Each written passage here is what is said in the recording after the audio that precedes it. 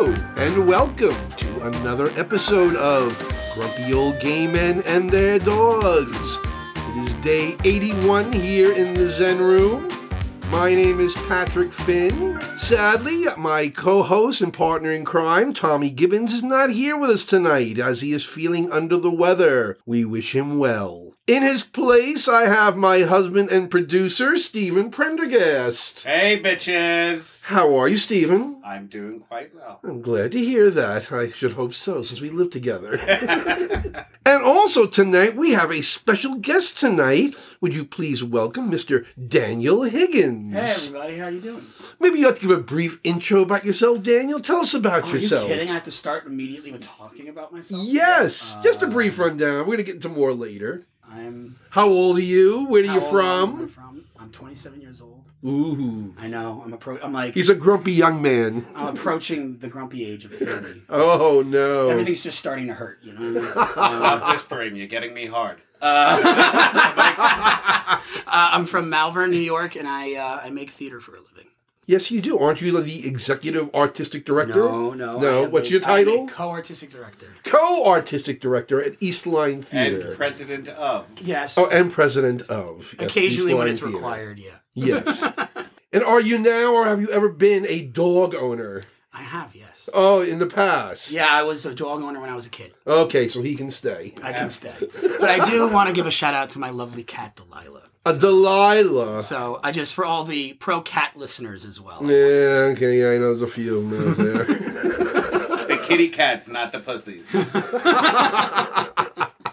It's Tuesday, the 22nd. We're actually celebrating, because this past Friday, our most recent episode, we had our biggest one-day download since our very first episode. Woohoo! Yes, so we were very, very happy about that. Keep downloading. Yep, what's that? I said keep downloading. Right, exactly. Keep listening. Yes, always keep listening. I don't care if you listen. Just fucking download the shit. But anyway, we're going to move on to our first segment, which of course is Heavy Petting. Oh.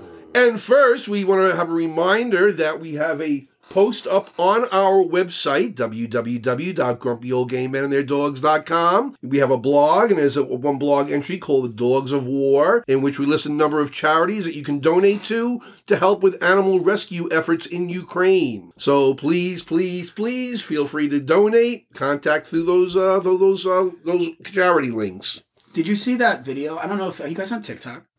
Yes, we get TikTok. Yeah, so there was that video on TikTok recently about that animal shelter, right at the start of the war, where the Russians started bombing the local area, and they had to run these dogs out of and cats. Yeah, and but I think last week I reported about this one animal group. They reported about the shelter being bombed. Yeah. Only one of the animals was killed at that time. That's good. They were lucky. It's just amazing that even an animal shelter. Come on, yeah.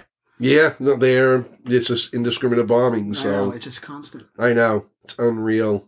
But we're going to go on to some happier news, and we're going to discuss dog names. Okay. The Colorado-based pet care company Camp Bow Wow, which has 200 locations in 42 states and in Canada, released its list of the top 10 dog names. Those names are, starting with number 10, Sadie. Sadie. Okay. Number 9 is Milo. Number 8 is Bailey. Bailey. Number 7 is... Yuck. Number 7 is Daisy. Daisy. Number 6 is Max. Max Bialystok. Bialystok. Number 5 is Lucy. Number 4 is Cooper. I've never heard of a dog named Cooper. Right? Like the town. Number 3 is Charlie. Charlie. My old landlord had Charlie, and he used to pee on my rug going upstairs. Oh. Yeah. What a nice dog. Nice dog. Number 2 is Bella. Bella is number 2. Ooh, and the number 1 dog name is Luna. Luna, really? I have never heard of a dog called Luna. Actually, I do. Really? Yeah, one of my best friends, Joe Baccia's dog for a long time. His name was Luna. Beautiful, sort of tall poodle. Do you know what I mean? But shaggy. Standard poodle? No, but it wasn't it had shaggier hair. Do you know what I mean? I don't know the name. It was a mutt. I remember saying it was a mutt. So, see, I can talk about dogs just because I have a cat. What was your dog's name? The one you had? My dog I had's name was Roxy. Roxy. Because I was a very young... Roxy. I was a very young little gay boy, and I've been gay since 7. I don't know what to tell you. My first cat's name was Jingle Bells, so you know, oh my God. My gay ass goes really far back, really far. Jingle Bells, the cat. And that's why I was like, we'll have to ask Brian how far back your ass goes. Ba-dum-bum. But anyway, according to some of the experts with Camp Bow Wow, they said that short 2-syllable names are helpful for getting your dog's attention, while names that are just like 1 syllable or like sound like commonly used words can confuse your dog. Now, of course, our dog has a 3-syllable name, but she seems to respond to fine. We call her Abigail. We call her, baby girl. It's the same number of syllables. And you little shit. That too. So she seems to respond to that.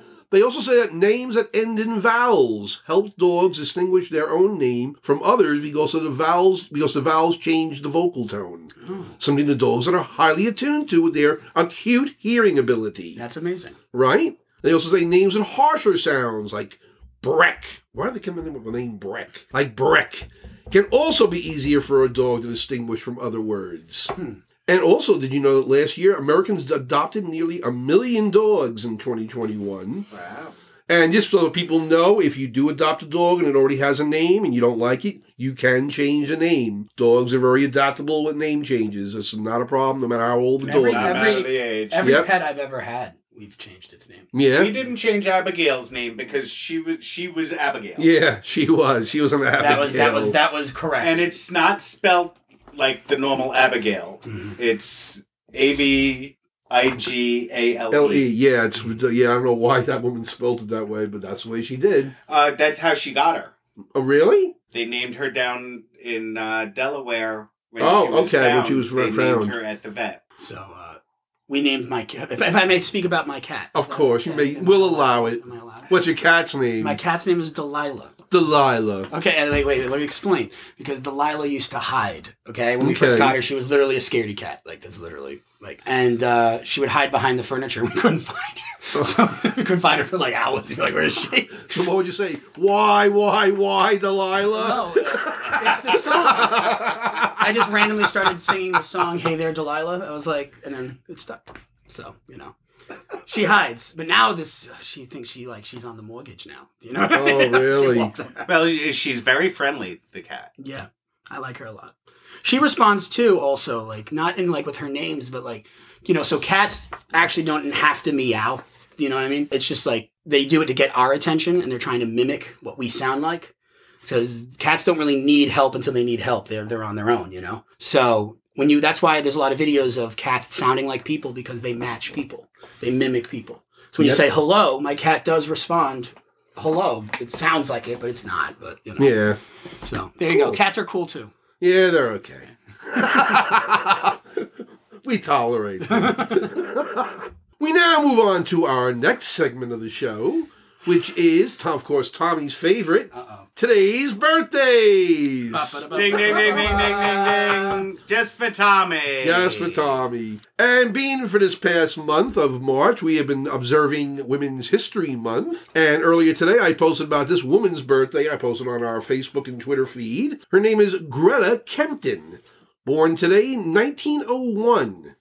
She's a painter. Okay. Known for her painting in the style of the Dutch masters like Rembrandt and Rubens. But her most famous works are portraits of President Harry Truman and First Lady Bess Truman. Really? Yep. That's really cool. Yeah, she painted their portraits, which are still hanging in the White House today, I believe. Wow. So yes, that was her claim to fame, Greta Kempton. Greta Kempton. Happy birthday. Happy birthday, Greta. She died 1991. Oh, wow. Happy birthday, Greta. Well, she'd be quite old. She would be very old. Yes. If she was still doing Dutch Masters and it was 21. Right? I'd be like, wow, she's been alive a while. She's probably smoking Dutch Masters. Yeah, she's like one of the portrait painters in Central Park, you know what I mean? Yep, exactly. Doing the tourists, Yeah. Our next birthday celebrant was born today in 1912. He was born Mladen Sekulovic in Chicago, the son of immigrants. His first exposure to acting was at his Serbian Orthodox church, where his father taught acting and produced plays. He went on to work in a steel mill for 3 years, after which he studied acting in Chicago. He later moved to New York City and began acting there. During World War II, he served as an NCO in the Air Force. After the war, he returned to New York City to resume his career. After working with Elia Kazan in All My Sons, he moved on to a steady film career. He won the Best Supporting Actor Oscar for his role as Mitch in 1951's A Streetcar Named Desire. Oh. He was also nominated for his role as a priest in 1954's On the Waterfront. So name him. It's Carl Malden, isn't it? It's Carl Malden. I freaking love Carl Malden. Carl Malden's great. That's why I had to put him on here.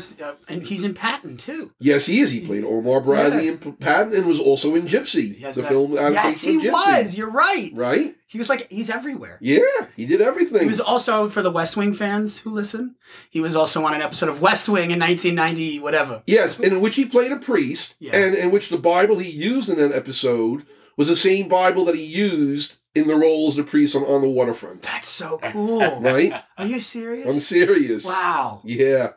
He was also known for playing the role of Mike Stone opposite Michael Douglas in the TV series The Streets of San Francisco from 1972 to 77, for which he received 4 Emmy nominations. Wow. And he died at age 97 in Los Angeles. He was married for 71 years.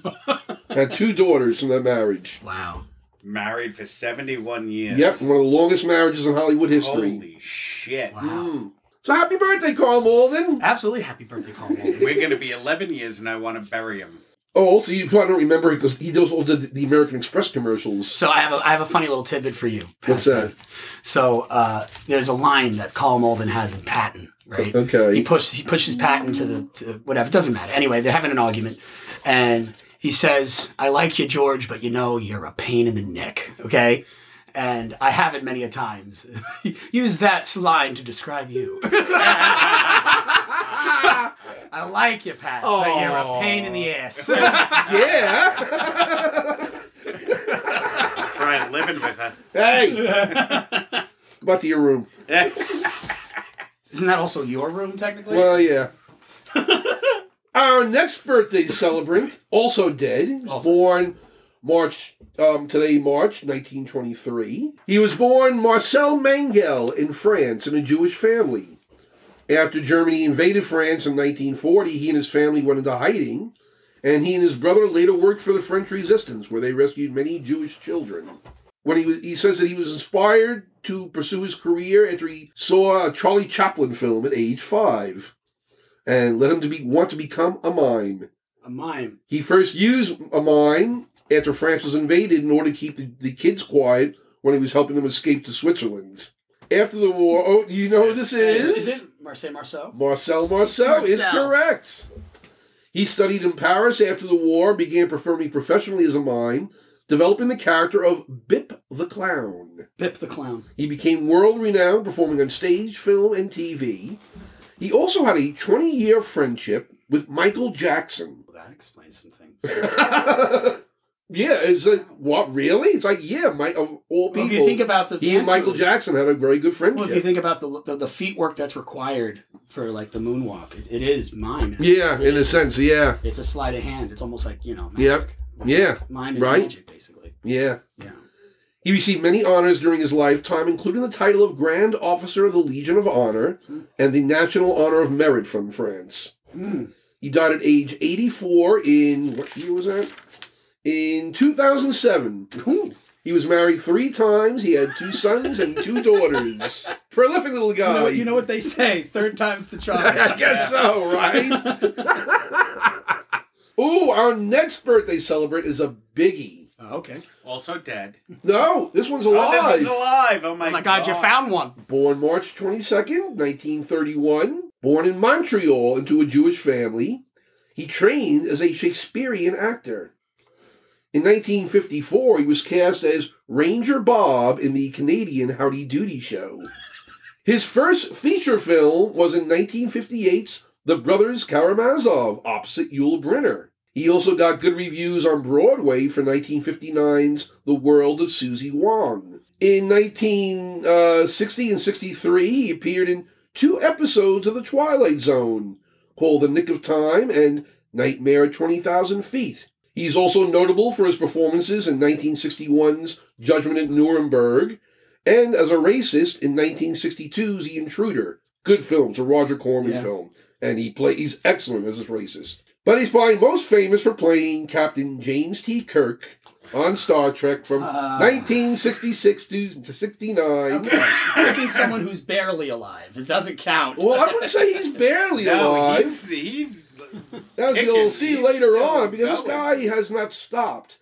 He also voiced the role of Kirk on Star Trek the Animated Series and played the role through 7 films, the last one being 1994's Star Trek Generations. From 1982 to 86, he starred on the TV show T.J. Hooker with Heather Locklear. Yes. He was also played the role of attorney Denny Crane in The Practice and Boston Legal from 2004 to 2008, for which he won 2 Emmys. And of course, which I love, in 1999, he played the big giant head on the TV series Third Rock from the Sun. He also has a prolific music career, having released 8 albums. Oh my God! Starting with 1968's The Transformed Man. If you have to listen to these fucking albums. Well, if you want to really, if you ever hear his recording of Lucy in the Sky with Diamonds. Lucy in the Sky with Diamonds. Oh, it's great, because he talks his way through these songs, but he's horrible, he's great. But he's horribly great. He's horribly great. In fact, there's a video on YouTube, which I'll post on our website, on the blog. It's him doing his 1978 performance in a tuxedo with a cigarette of the song Rocket Man. He's famous for it. I packed my bags last night. Yeah. You have to watch it. It's 0 great. hour.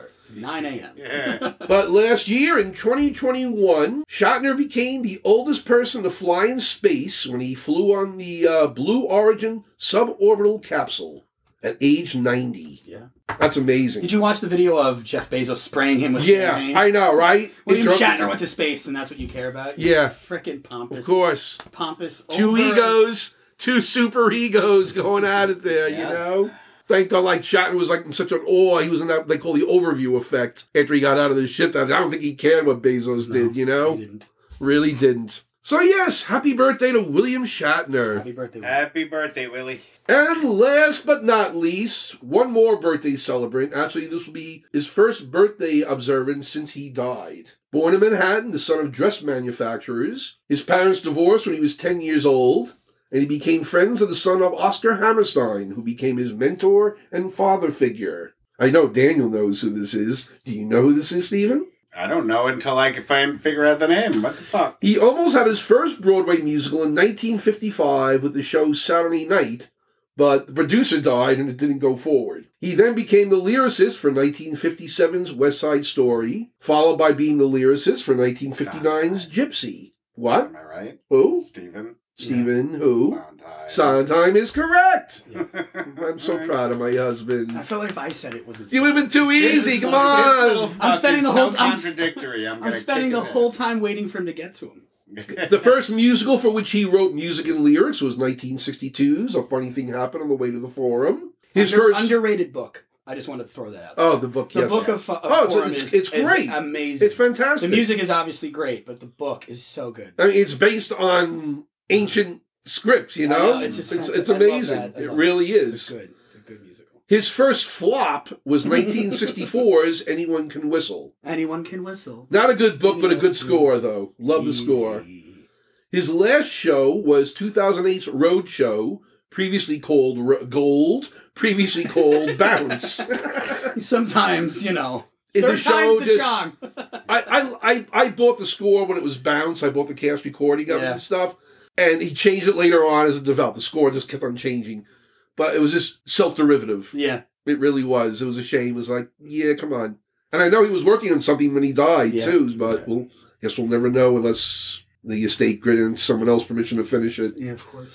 He won the Best Original Score Tony for 1971's Company, 1972's Follies, 1973's A Little Night Music, 1979's Sweeney Todd, 1988's Into the Woods, and 1994's Passion. and he received the Pulitzer Prize for 1985's Sunday in the Park with George. With Tony Perkins, he co-wrote the 1973 film The Last of Sheila. Have you ever seen that film? Oh, it's a good... He's a millennial! Yeah, I know, it's right. It's a good murder mystery film, and I'm sure you know, like, Sondheim loved, like, puzzles and doing scavenger hunts. Didn't he used to do the crossword for The New Yorker? I heard. Did he? Yes, he used to do, once in a while, he'd do a crossword for I didn't know that. Yeah. But I knew he was big into puzzles, big into scavenger hunts. So this movie was based on the idea of a scavenger hunt. Can you please silence your cell phones? Fuck off. He also won an Oscar for Best Original Song for, do you know? The Oscar? Yes. For Best Original Song. Is it from Dick Tracy? Yes, it is. Madonna sings it, right? Yep, Sooner or Later. Sooner or Later. Yep. See, I knew the contributing factors, but not the name. And in 1996, he collaborated with George Furth on the play Getting Away with Murder. I read the script. It's not that good. Do they get away with it? Yeah, but it's a very... But they do get away with it. Yeah. Okay. They delivered what they promised. But that's about it on Stephen Sondheim. That's about it on Stephen I know. I could spend next 2 hours on Stephen Sondheim. Obviously, he deserves his own special. Right? It's almost like... I think he got his own special when he died. I feel like he hasn't died. This is... like he's just... we've been nonstop, like, celebrating him, remembering him. I mean, I've been listening to his cast albums almost exclusively since he's passed. You know what I mean? Like, I feel like he's more alive than ever. Yeah. Like, people are now... It's like the completed works, you know? It's like... I think it was Mandy Patinkin who said that I got to work with Shakespeare. How cool was that? Yeah. And I feel like that's kind of where Sondheim's work is going to be. It's definitely. And that's what we get to look at for the first time, is like the complete works of Sondheim. His arc over his career and what he accomplished and what he did and how he spoke. Like, because we think about it like with Rodgers and Hammerstein, you know, they're complete. You know where they got to at the end. Yeah. But now we know where Stephen ended, and it's like, what's next? I know, right? He's pushed the form so far, now what's next? Yeah. You know, and that's the exciting part. Definitely. We now move on to Today in History. Oh, wow, okay. And in 1963, this British group from Liverpool released their debut album, Please Please Me. Do you know what group it was? I wonder who, Patrick. Does Stephen know? British rock group, 1963. Album, Please Please Me. Yes, I know who it is, you fucking idiot. Well, you're looking at me like... You know, Patrick, this is radio. Like I'm musically stupid. It's the Beatles. Yes. Thank you. I'm just gonna cut in there before you even start. But please list their discography, because I'd love to talk about the Beatles. No, because he would have just kept going at me until I would love to. Well, I was gonna say, do you have a favorite Beatles album? Okay, you don't know this. I am in the depths of a hyperfixation, so I have ADHD. Fun fact. No, I had no idea. And that formulates in a way where I have these hyperfixations on things for a really long time. Right now, I'm in the depths of the Beatles, so I can't. No, I don't have a favorite, because the entire thing is my favorite. You know, I can't describe which one I'd like better than. You know what's funny? I've been listening because of the documentary that came out. Obviously, Get Back has been on repeat for a while, which I know is like one of their single releases, so it doesn't really count, but I'm counting it. So, which is their single release of Get Back, with the B-side being Don't Let Me Down, which you listen to those two songs and it's like, you hear this band in the throes of a divorce, you know? Right, yeah. And it's great. They're so mad at each other while they're playing their instruments that the music is so dissonant. But then also in a weird way, like bittersweet, like they know it's ending. So they're like, yeah, fuck it. You know? Right. So, but do you have a favorite, Patrick? Well, let's put it this way. I guarantee Abbey Road is their best album, without a doubt. That's the peak of their career. Wow, okay. Without a doubt. That. But it's not my favorite album. What's your favorite album? The White Album. The White Album. Yep. To me, it's at their loosest. Do you realize? You have Revolver. Okay. He asks, which is my second favorite album. I'm literally, for those at home, I'm wearing a Revolver shirt. Revolver's another great album, but I love the White Album. I grew up on the White Album. Yeah. My brother owned it. Whenever he left the house, I'd put it on the turntable while I was gone and listen to it myself. And you didn't join a cult? No, I did not join a cult. He's gay. You know, so he joined a culture. he would say. He joined a culture. He did play Dungeons and Dragons, so I would consider that cultish. hey. Dungeons and Dragons is so much fun. Yes, it is. You so much fun. The best. I love Dungeons and Dragons. Oh my god. So I will defend that. So Dungeons and Dragons is gay culture. Still plays it and listens to podcasts on Absolutely. for hours at a time. Yep. Like, there's YouTube videos of people playing full quests. I know. That's I know. There's the storytelling. The story. If you have the right dungeon master, the story will be perfect. Oh, I was so a much dungeon fun. master. What? I was a dungeon master. Well, maybe we should play Dungeons and Dragons, Patrick. I think maybe instead of the rest of this. The game now is so different from when I played. Well, then, it's unbelievable. Then let's play your way. I'd have to find all my books again. I don't even know where the hell they are. Well, get on it. Get the graph paper out. I know, really. Oh, the graph paper out. We'll be using the actual sheets and you'll be writing it instead. I am giving you great podcast material, and you're not acting on it. I know. I am handing you this gift, and you're just. I'm upset. It'll pass. Okay. Like a kidney stone. We can use your frogs. We can use the frogs. We can use little frogs. Yeah. Oh, God. Abigail has graced us with her presence. But also today in history, in 1972, the U.S. Supreme Court decided that unmarried people have the right to possess contraceptives. Ooh.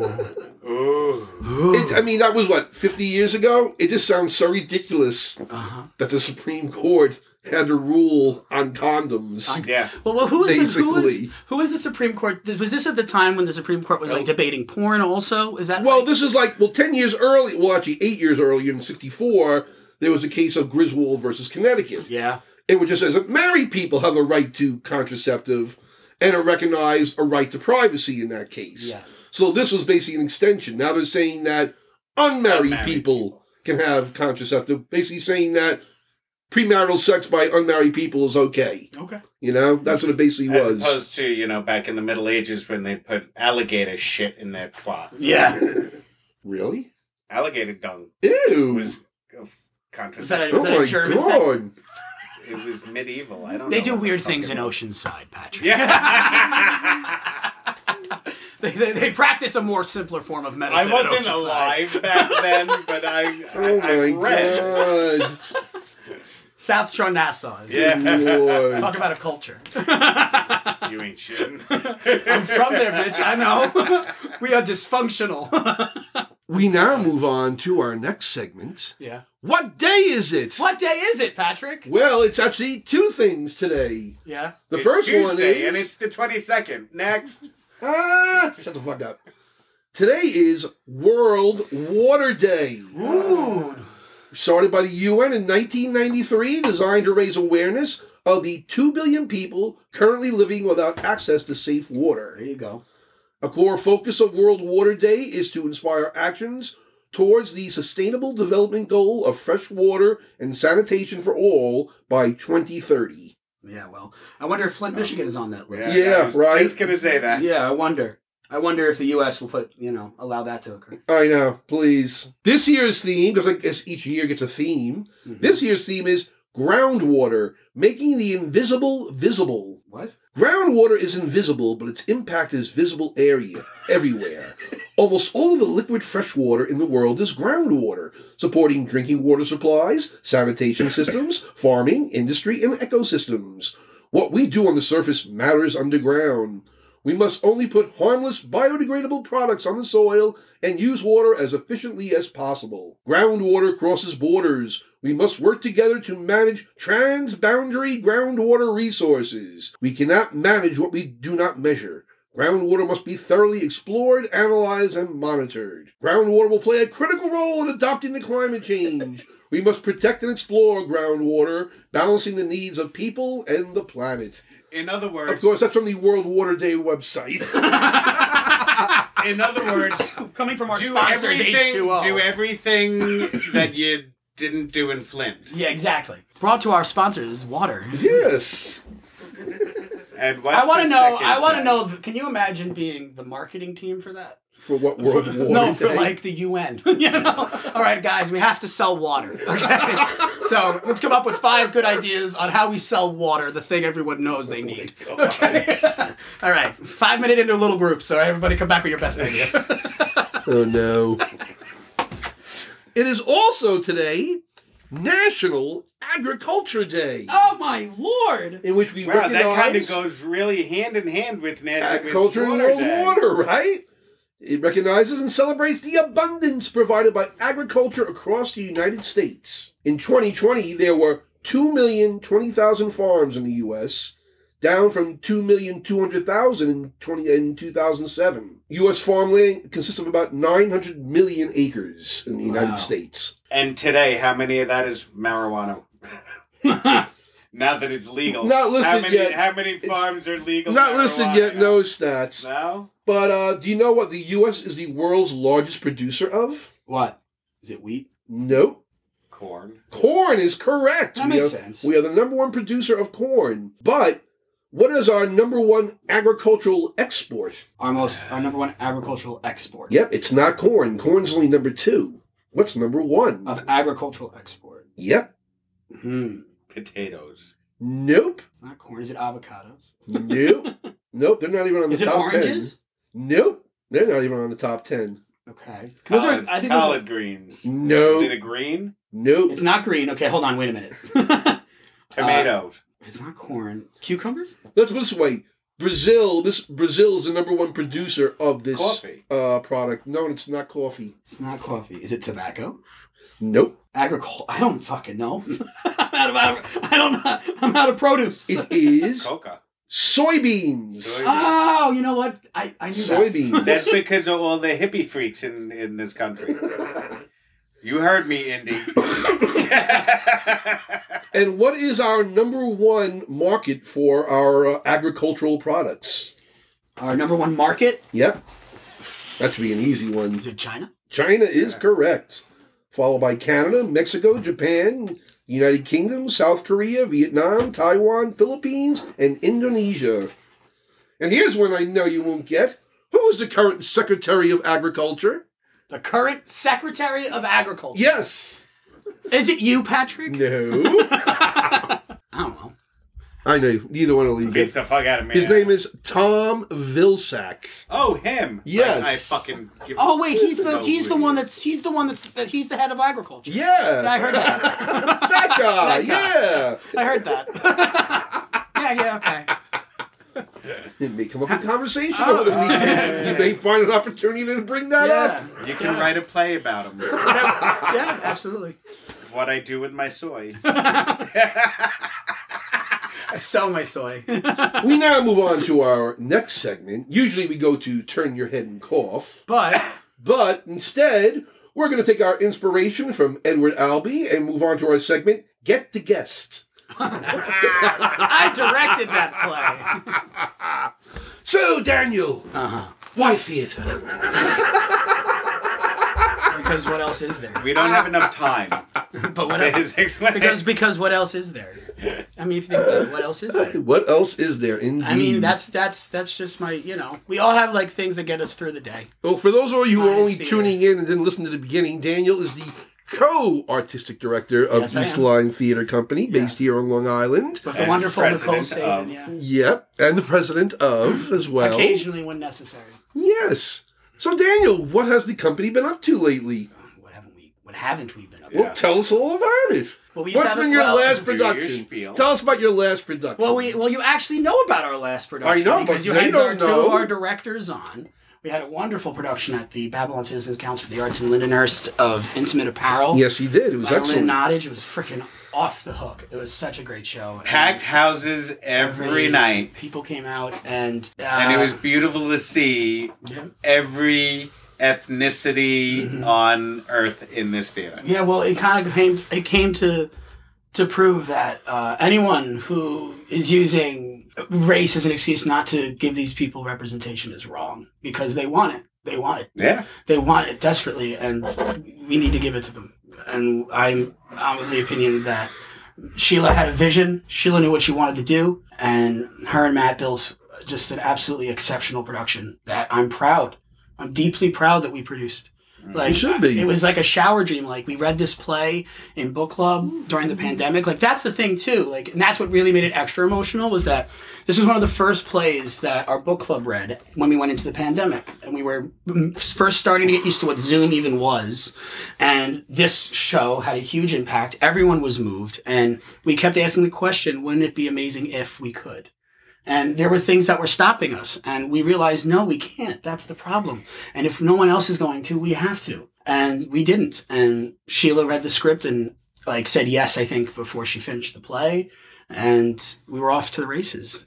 I was proud of it. I mean, we were on the cover of Newsday, which was amazing. Yes, you know definitely. what I mean? And It the was set a looked beautiful- so beautiful. The set was beautiful. great. The casting was phenomenal. Mm-hmm. The cast was absolutely beautiful, seeing them all together. The differences in them, but the same. Yeah, I think that You know, they did a really good it's- job at, because the show, it goes between so many different places. Like, it's in New York City or it's in Panama, and you need to have this sort of dream aspect because she's falling in love with two men without really knowing them. Yeah. That's the thing about this play, is that Esther's being pulled between two men. One she can't touch, and one she cannot see, and she's trying to almost fill the void with both of them, and she picks one because she sort of has to, because society has made her. And for her, it ended up being the wrong choice. Yep. And I think the play does a good job at being about the expectations we put on certain people to make choices, and that those choices may not fundamentally be good for them, and they shouldn't feel forced to make those. Mm-hmm. And at the end, she comes to terms with that, and she comes to terms with herself. And I think if you're not moved by that sort of struggle, then you have no soul. You just don't have a soul, Yeah. because it's so. And oh my God, Reggie was unbelievable. Our Esther was so good. The whole cast. That's the other thing, is they let out an unbelievable cast. Well, I thought it was an Absolutely. intimate play. Oh, yeah. Yeah. It was know? intimate. It Was was it? an Was it Was it the apparel? Well, as opposed to some of the other productions that you have done in the past season or so, This is it's fair. a very intimate play. Yeah. It really is. Which, by the way, I think is what Eastline kind of got its notion for. You know, people came to Eastline for intimacy. And I think it works better in that setting that we saw it in, as opposed to being up on a stage, removed from the Removed audience. from everything. Yeah. It works better this way. And I think that it was a wonderful return to basics. Mm-hmm. Yes. And get back this idea that, like, what is Eastline like? If you look at its mission statement, if you look at the things we set out at the beginning to do, what is at our core, you know? And that production to me summed it up. Yeah. You know, Oh, definitely. all of it, you know, a play that people wouldn't often get to see, being produced by a group of people who wouldn't otherwise be thinking about the possibility, and then delivered to the community at like utmost quality and in this very intimate way that other theaters on Long Island don't prioritize. Yeah. And well, I'm proud of it. You I should think be. it was You should a be. return to basics.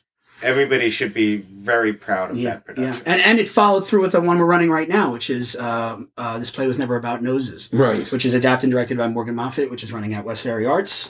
This coming up I don't even know if this is going to be out before that, but Yeah. You'll be out, Friday. you'll be out on Friday. oh well, happy Friday, Yep. everybody! It's totally not a different day of the week. Yeah, it's running tonight, Saturday and Sunday.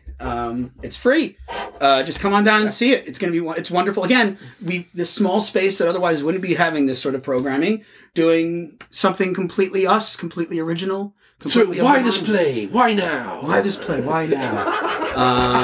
It was because it was on the list. I mean, this is the thing. This is true. When we left Old Wantagh, which was the worst day of my life, we had a list. We put But the best day of your life.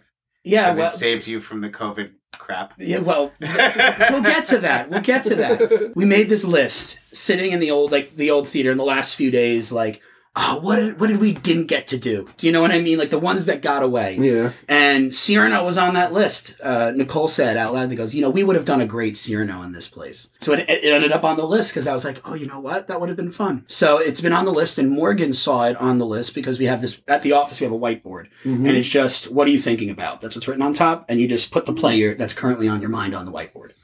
And Morgan was like, Cyrano's been on there for a while. I'm like, yeah, and they were like, I think I want to give that a shot. I'm like, okay, and that's what I mean. That's Eastline. You see it on the whiteboard and you're like, where will that take us? Yeah. That's how we like to approach our art. That's how we like to approach what we do. We don't worry about, what people are feeling other than in the moment, because that's where theater lives, So it's exciting. It's from the heart. It's from the soul, Stephen.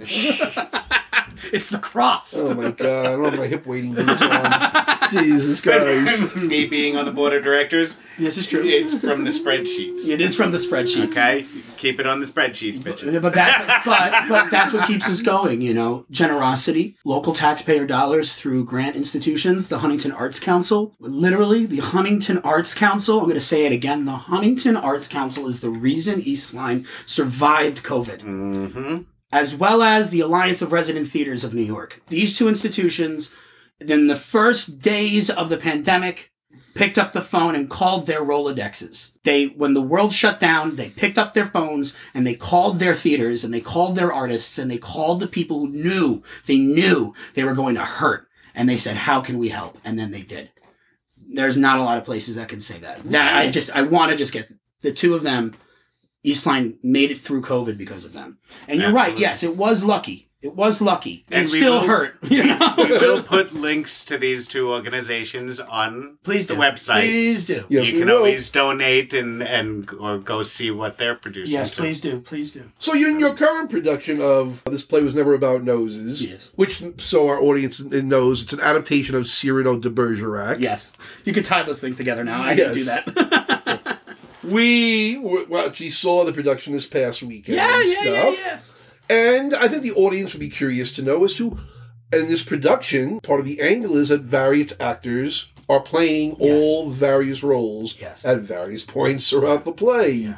How do you think this helps illuminate the play? Well, I think what's interesting is that when Morgan went into it, Morgan's initial instinct was, I need to make it accessible. Because in its normal form, and its pure, translated from French form, it's bulky. Yeah, it's dense. So they wanted to find a way to bring the audience in easier. Okay. Try to descend them into this, so that by the end of it, you understood the notions of Cyrano. And so their angle was, if I took an ensemble of people and I had them move about their roles, giving everyone a chance to shine, we will focus more on character rather than specific individual performances. And that the ensemble, the story itself, will carry it. I know it's a strange angle, but that's Eastline. It was. We have a strange angle. I think our concern when we saw it, and we knew that was the angle, Yeah, of course. was, would we be able to follow the story easily? And yes, it did not prove to be a problem at all. Yeah, at all. I think I found things in Cyrano that I had not seen before because of it. Do you know what I mean? And I think that means it's done its job. Now, some people and that's the thing, is that Eastline doesn't do its shows. We like to make choices. You know what I mean? We like to take stands on things. We like to say, what about this? We like to ask questions. We don't feel like it's our job to hit every bullet point, and that we want to, stick to our side, what we're feeling. Some people that won't resonate with them. Others it will. Because that's how art works. Well, so in this production, when we say actors switching roles, that means there are men playing women's roles, women playing men's roles. Mm-hmm. There are also non-binary actors in the cast as well who are playing these roles. So it is a true diversity of actors. All over the spectrum. Everyone gets really a good chance to show themselves. Yes, and that's definitely. what I think is beautiful too, because that's also a problem in Cyrano, is that Cyrano is a glorified trio. Okay, if you are not Cyrano, Roxanne, or Christian, no one is going to know. Maybe De Guiche. They may know De Guiche. They may know Ragueneau, but no one else knows. No. And those five people, that's who the actors rotate around. Yeah. What I did like in this production was the narrator. Yes, Grantham is so wonderful. The narrator really pulled it all together. Yeah. Anything that was lacking in the translation, he brought in. Okay. Yeah, and he did it quicker than doing it in 25 pages. Well, that's the thing. Is that I think Morgan really made the right choice with taking certain moments and allowing, almost in a sense, for the stage directions to have a voice. Yeah. Because when you read the original Cyrano, this is from playwriting of a different time. Even the stanzas of the stage directions are beautiful. Like, you read any play from around that time. By the way, Rostand was a contemporary of Oscar Wilde. by the way, fun fact. They were writing at the same time, and they both have this fundamental way of the way they write. It's very poetic, and that sometimes doesn't show when you just do the play. Yeah. You have to find ways to show those intentions and make those clear, you know? Well, definitely. We did that with Glass Menagerie, which was the secret last production at Wantagh that no one knew about. If you know, you know. We took the stage directions and allowed it to be a part of how we painted our canvas, you know? And I think Morgan does that really well. The narrator has that big monologue at the end in the fifth scene, what is the fifth act, and he describes the tree that's on stage, you know? That, like, the writer is describing when leaves fall, you know? Like, that's the intricacies, thank you. Well, watching this, what struck me when I was watching this, thinking ahead into the future and stuff, was that this would actually make a good musical along the lines of Great Comet of 1815. That's really interesting. You know, it's funny. There is a Cyrano musical movie that's out with Peter Dinklage right now. That's a musical? It's a musical movie. I didn't know it was a musical. They sing and dance and stuff. I haven't seen it. So I haven't seen it yet either. But I didn't know it was a musical. The word on the street is that there is sort of musical numbers involved. It's a part of the lyricism, apparently. So I don't know how much of it's actually a musical. So is it a musical or is it like a play with music, you know? I don't know. I haven't watched it. Yeah. I know when it was off-Broadway with Peter Dinklage and it got panned. Really? And it was a straight musical and people did not like it. And so Joe Wright is the name of the director, the guy who did Darkest Hour. Okay. He did it. So wow. It's, I don't know. I haven't seen it. Oh, yeah, and here's the thing I will say is that every time I've seen commercials for it, it's opening, and then suddenly that date keeps changing, you know? Yeah. So they haven't, I know that they keep pushing back the release of it, so I don't even know if it's out. I have no idea. Right. Yeah. We'll have to look it up. Definitely. I have one question, though. Grantham is his name? Grantham is new to East Line. Brand new. How many times did he hit his head? Grantham is... Let me explain to the listeners. The theater is in a basement with it's maybe 6.5 foot ceilings. No, that would be 7 foot ceilings. No, it's about probably an 8 foot ceiling. Is it 8 foot? Ish. Is it that high? But there are like these banisters. I had to duck. There are banisters where like the closet doors show. So yeah, there are banisters. But I think that's part of the charm of the space is that it's like, He was always. Now this man is what 6 foot what? 6'7". 6'7"? I have no idea. 6'5". I know, he's like 6'5". He's a tall boy. He's a tall guy. And I was just like, I'm looking for the marks on his head. And he's got this beautiful voice. He's from Baton Rouge, Louisiana. So he's got this wonderful lyricism to the way he talks. It's oh man. And he's also a great guy too. And that you can see his personality shine forth on stage. So he's tall and he's also just like the sweetest of guys. Like he's really, I feel like, you know, it's funny because when Morgan did a table read of Cyrano, a lot of people were unsure of the narrator. And Morgan was like, no, I feel like this is the right choice. No, it was a good choice. And they found Grantham and it just locked in place. Like they auditioned and Morgan was like, that's the one. Yeah. And I was like, okay. You know, so it really, Grantham is... Good choice. Good choice, you're right. So what's next now for East Line? What's coming up in the future? We're taking a break at the moment. Okay. So we just had auditions for our upcoming summer production of Two Gentlemen of Verona, which is sort of like what we did last year with Romeo and Juliet. For those that may know, we're going to tour some parks again. One of the lesser-known plays by Shakespeare. Yes. One of the first plays by Shakespeare. It is. So we're going back to the basics. Allegedly by Shakespeare. We're going back to Shakespeare's roots in this play. Oh, okay. No, and it's being beautifully led by. No, it's a good play. It's being beautifully led by Jess Reed, who has fantastic. Reworked the script and consolidated the casting, and the vibes are really wonderful, and we have a wonderful cast lined up for it, and we're going to go to a bunch of new parks this year too. Oh, excellent. Yeah, we're finally going to get to the Fire Island Lighthouse this time. We're really excited about it. Yep. Please don't wait. The hurricane happened. I gotta. Don't wait to go see it. This is not my gripe of the week, but it's say that. but I will say, waiting to come to the last production is never a good idea, people. Yes. I desperately need people on the middle Fridays. Yeah. Please come Friday. So that's coming up, and then followed by that, we just launched our auditions for our upcoming production of Being Earnest, which is adapted from Oscar Wilde's Importance of Being Earnest by myself, which I'm going to be leading the charge on that. Doing the wild thing. Yeah, it's gonna be a wild time. It'll be super gay. That's what I can promise. No, and it's interesting. Ernest never super gay? Well, it's funny. It's because he Oscar was writing in a much different sensibility and time and concept. Everything is different. So a lot of the humor in it is super societal based in something in a society we don't, unless you're educated in it, you don't really know it and you don't get some of this humor. My hope is to find ways to make people get that humor. And part of it was that I really do believe, I was like, as I was reading it, I was like, Oscar did not actually want to be this callous. He had to be. Like if Oscar could rewrite this play now, how fucking gay would it be? We did last summer, we did a play by Clive Fitch, right? Which is called The Truth, and we did it at the Plenty Full Arboretum. He was a fellow fag, a bachelor of a certain age, as they would say in the Times, who had a writing correspondence with Wilde during the time he was writing The Importance of Being Earnest. Ooh. And there's a letter that exists between Oscar and Clive where he said, "I hope you'll come see my play. It is by butterflies for butterflies."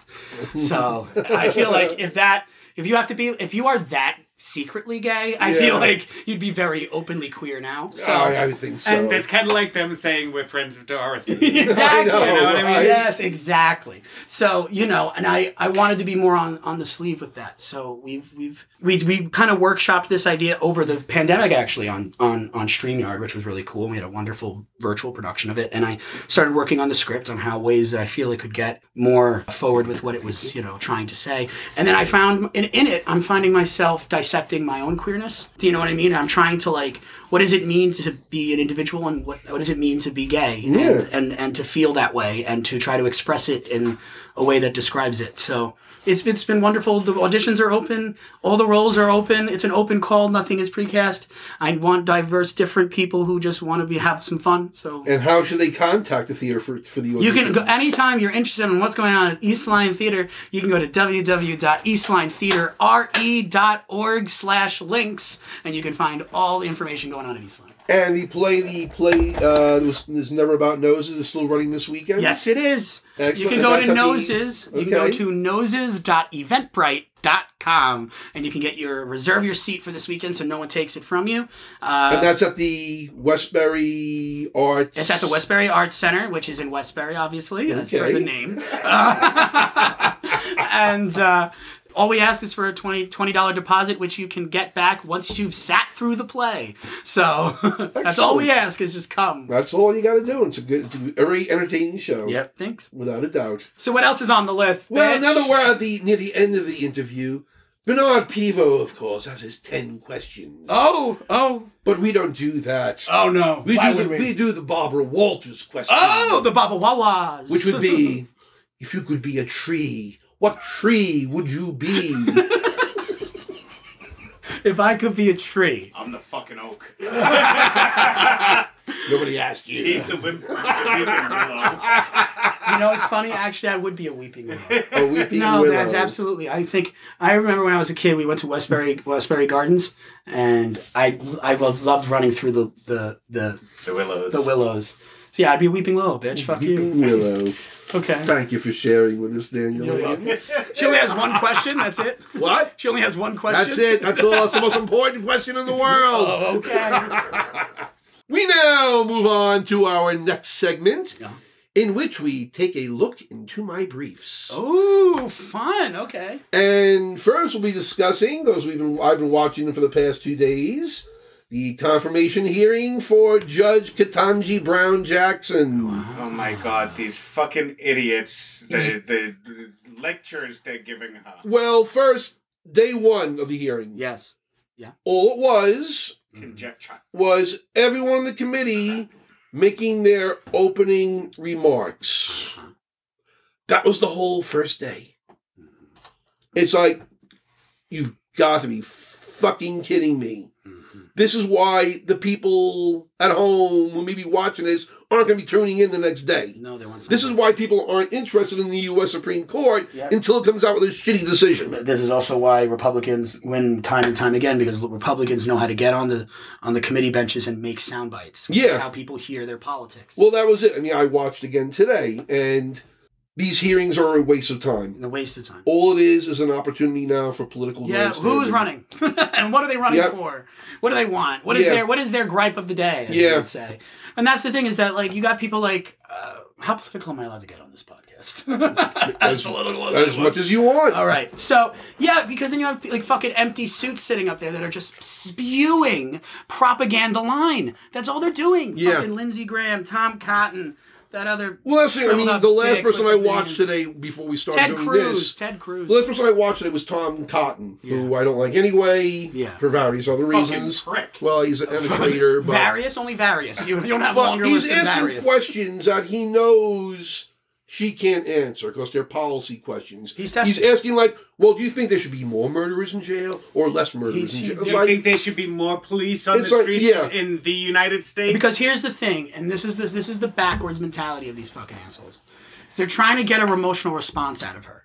Because what they want the argument to be to the moderates like Sinema and Manchin is, look, she's emotional. She should not sit on the stand. She will not be able to make an intellectual decision. When these motherfuckers put fucking Kavanaugh up there and had a mental breakdown over a freaking beer, whatever it was. Sexual assault too as well. But he got so emotional. He cried saying, "I just like a beer." But this is what I'm saying, is that that's going to be their argument against her, is that she had emotional response if she gives it to them, which she's not gonna. No. No, she hasn't so far. But you can tell, like, you're sitting there, during when Cotton's questioning her, when Ted Cruz was questioning her, and she has this look on her face, and it reminds me of Sheila. When it's just like, I really lose my patience with you, but I'm just going to sit here and take it. Because she knows this is also inherently about the racist fucking people that are in this goddamn Congress. They're asking her, do you support more police or less police? Would you ask a white guy that question?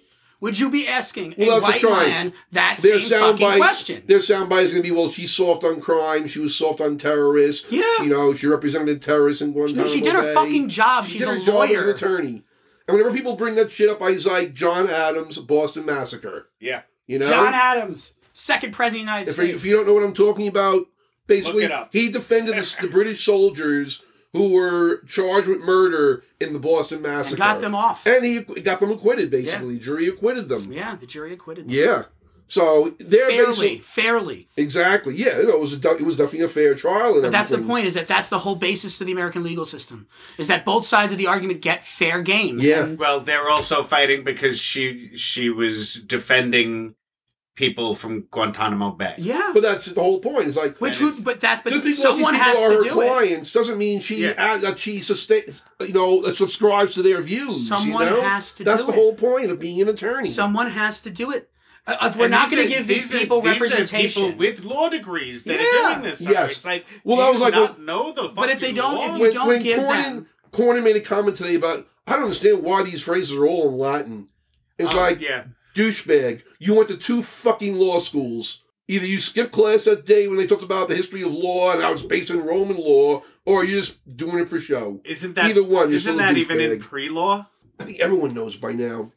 And once you're in college, our system of law is based on Roman law. I'm not a fucking lawyer, and I know it. And English common law, of course, but and a lot of the legal concepts were developed in Roman law. And somewhat Napoleonic code. There is elements of the French law. Yes, there are elements of that as well. So, but one thing especially that was... I knew a lawyer thing, see, My one lawyer thing I knew. One line of questioning, though, that had me really concerned was from Senator John Cornyn, and he was asking her a lot about the Obergefell decision and substantive due process. Okay. And what that was all about. And basically, I don't think what a lot of people know is what they mean by substantive due process. Okay. And they're referring, of course, to the due process clause of the 14th Amendment, which says, basically that your right to life and liberty cannot be violated without due process of law. Your life or liberty or property cannot be taken from you without due process of law. Okay. Most of the law concerns the procedural due process. Okay. Were the proper procedural safeguards in there to protect the person's rights. Mm-hmm. Substantive due process looks at the law itself and asks whether a fundamental right has been violated. Okay. And what they mean by a fundamental right refers not only to rights that are in the Constitution, but to unenumerated rights. Mm. Now, there is a direct reference to this in the Constitution known as the Ninth Amendment, which says that rights not enumerated in the Constitution basically go to the people. That's the basic. But for some reason, the Supreme Court has never relied on it because everyone's afraid to touch this amendment in case laws, and no one ever goes near it. So instead, now they've gone down to the Due Process Clause of the 14th Amendment. And what's basically saying is that there are certain rights that are not listed in the Constitution, but which, through historical tradition and then following through case law, have become recognized as rights. Okay. The right to marriage. There is no mention of marriage in the Constitution, but it is recognized as a fundamental right, the right to marry. And that's reiterated in the case of Loving versus Virginia, which was the case that recognized interracial marriage. And they are saying it's a fundamental right you cannot deny to a person because of their race. Mm-hmm. And Oberfell saying is you can't deny it to people because of their sexual orientation. You can't deny it. But there are other rights that are recognized through this process as well. The right to privacy, the right to travel, the right to vote, the right to send children to private school. But those are all considered unenumerated rights that have been recognized by the Supreme Court. Okay. But these conservatives are making the argument that the substantive due process is being used by activist judges as an excuse to make policy and create new rights. Okay. So that's their argument. Okay. So that's all I wanted to explain, because I know people are not going to understand what the hell they mean by substantive due process. I don't know if that cleared it up at all. So you lost me at substantive due process. Dick. Well, No. I know, but actually, for a second. So what you're saying is that even though certain things are not mentioned in the Constitution, that doesn't mean the Constitution doesn't protect them. Correct. Did I learn something? Yes, you Huzzah! did. But unfortunately, we have a conservative majority on the Supreme Fascist. Court, Uh-huh. which does not like this. They do not No. They follow don't like substantive. this. They like to pretend it doesn't exist. They don't believe in the substantive due process because argument. we just gave too many people rights, Patrick. We have to make sure not enough. We select people. It got me concerned because all he was concentrating on during this question was about the Oberfeld decision about on same-sex marriage. Yeah. And what he neglected to mention is it wasn't just decided on substantive due process; it was also decided on the Equal Protection Clause of the 14th Amendment. Okay. Which, to me, from an objective viewpoint, looking at it as an attorney, has a stronger leg to stand on than the substantive due process argument. Why? It has a more solid foundation in case law, the Equal Protection Clause. So you can look back at it more often and be like, that's... Because under the Equal Protection Clause, you're basically the court saying, what reason does the court have to grant this right to one group, but not to this group? See, what's interesting is that I've always found the most fascinating about law is that most of these things are rooted in precedent, right? That yes. Certain other people behaved in this way. The word is stare decisis, as you've heard ad infinitum at the hearing today. But that there is precedent to the way one decides certain things. Yep. But there are also instances where that precedent needs to be called into question because you need to know under what circumstances those peoples were considering precedent. Yeah. But what scares me more is precedent that has yet to be set. Do you know what I mean? Because if we got a decision coming down that is not even of the things that we already have decisions on, it's obviously awful those get revoked. But the worst thing is that new decisions coming down that should be going in one direction, going in another, setting precedent for future conservatives to say, look, it's rooted in what we've decided. But I think there's so much work to undo. With this particular court, I don't think we have to worry so much about them setting precedents as reversing precedents. But that's what I'm saying. I mean, if and when they reverse Roe v. Wade, it'll be the first time that the court is withdrawing a right that it previously recognized. It's going to be a nightmare. It's going to be a nightmare. It's going to be the 22 election, but it's going to be the world is going to blow up. But this is what people in authoritarian countries want us to be like. They want us to be going backwards and distracted by that, so we don't stop them from rolling their tanks over small countries that are next to them. I know. That's literally what they're trying. You are letting them win. Yeah. We now move on to our next legal development and look into my briefs. Do you remember a Kentucky clerk named Kim Davis? Oh my god! Obviously, who could? Right? What was the name of the? Who was the name of the? No, she didn't die. Who was the name of the guy? The guy who was running for president at that time, who like held her hand up. Do you remember this? I can't remember who it was. Not Huckabee. Is it Huckabee? It might have been, yeah. I think it was Huckabee. I don't Yeah, remember, Mike Huckabee. She was the one who denied the marriage license. Yeah, she was a county clerk in Kentucky, and after the court had recognized same-sex marriage in Oberfell, she had a religious objection to same-sex marriage and stopped issuing all marriage licenses. That led to lawsuits against her, and she was ordered by a judge to issue the license, and she was refused, and she spent 5 days in jail, and she was later released, but only after her staff issued the license on her behalf, but removed her name from the form. And then the state legislature later amended the law so the clerk's name wouldn't appear on the form. But now these two couples sued her, and I guess she made a motion to dismiss the case. And a federal judge ruled that she does not, because she tried to invoke the doctrine of qualified immunity, being that she was a clerk for the state office. And the court said, no, life into it? You don't have a qualified immunity, and they have a right to sue you for damages. And what I loved about it, what he said, and this is something that the Supreme Court should remember, he said that Davis cannot use her own constitutional rights as a shield to violate the constitutional rights of others while performing her duties as an elected official. Amen. That is so fucking important because we're going to be hearing this religious liberty argument coming up, arguing against recognizing the rights of granted under same-sex marriage. Yeah. And that's going to be the argument. Oh, I have I had the freedom of religion under the First Amendment.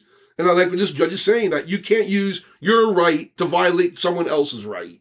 You know? That's something the court needs to remember. That they can reject a Jewish couple trying to get a marriage license? Yeah, I know, right? No, you don't do it to any other group. You Exactly. can't do it to this group. Well, anyway, Fucking twat. she's represented by the Liberty Counsel. Oh, which is yes. you've heard of the right-wing law firm. Of course. And they're So saying, much liberty. well, So much. they're saying this case may go to the Supreme Court, which, please. I mean, it'd be an interesting case. Well, they're going to see. argue it on First Amendment grounds, you know? But I think it's but that judge's motion right there. Yeah. I want a case on that. Right? I know. Bring a case up where they argue that it is not within your rights as a politician to infringe others. Yeah. I want that on the books. Just unbelievable. So, yeah, Kim Davis back in the news. Yeah, well, what else is new? She's like the clap. She always comes back. We now move on to The Week in Fascism. Bum, ba-da-dum, bum, bum, bum. Speaking of Kim Davis. Yes. Well, this is only one. Last week we had a whole slew of stories under this segment. yeah. Oh my god! This time there's only one story, Yeah. but it's emblematic of something that will be happening across the country. This is reported by the station KXAN in Austin, Texas. On March 9th, Suzette Baker was fired as the head librarian at the Kingsland Branch Library in Llano County. Quote, for creating a disturbance, insubordination, violation of policies, and failure to follow instructions. Basically, she was told to remove books from the library, and she refused to.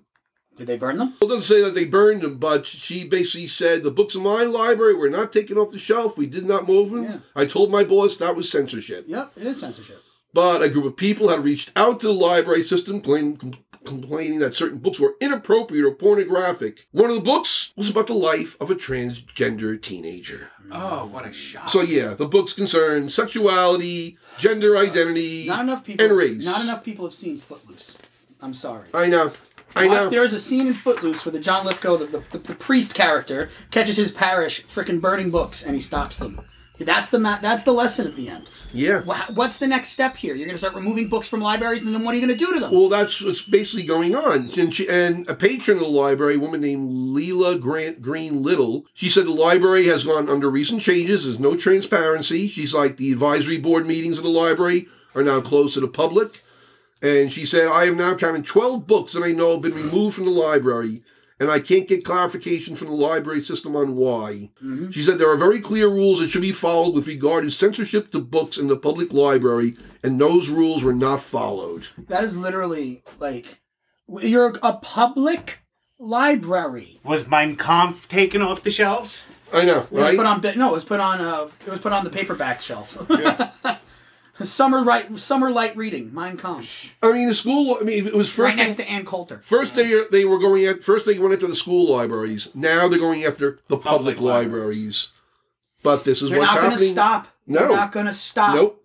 They're not just going to go away. We have to make them stop. We have to stop them. Yeah. Oh, Everyone is just sitting on the sidelines thinking, we'll blow over. It's not going to blow over. It's getting worse. By the way, anybody in Florida? Gay, gay, gay, gay, gay, gay. I think you missed a gay. Gay. There you go. That was it. That's the right number. Thank you for sharing.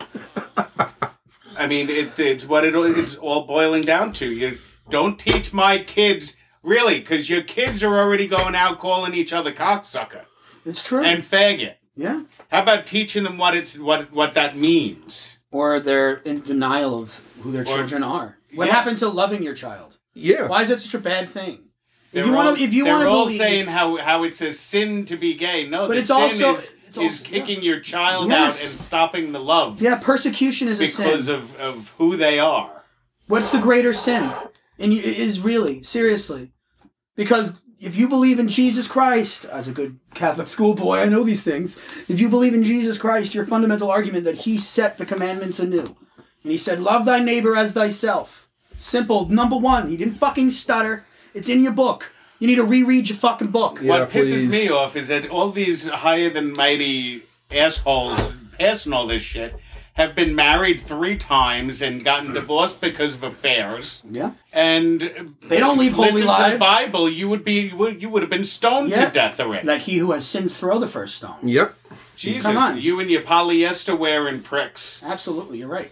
Whatever happened to church? And Thou that's like, shalt but that not else, mix fabrics. but else that right? goes- Right. thou shalt not wear white after Labor Day. No, that's the gay Bible. That's the gay Bible. I'm sorry. Oh, man. Gay. Okay, I'm done. We now move on to our next segment. We like to watch. Ooh.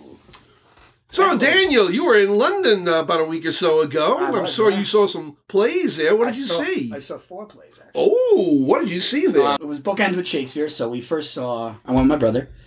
He's studying in London, so I met him up there, and we went, and I dragged his ass to theater. And we saw Henry V with Kit Harington, Oh, wow. which was at the Domner Warehouse. Oh no. I would have come in my Oh, pants. man. It was wild. Is interesting, you know. I didn't know this, but we saw the opening performance. Oh, shit. Oh, my It God. had only been in previews at that point, and it was finally like the second Oh, performance man. That's of the- great. I love that. So they were kind of still new to the production.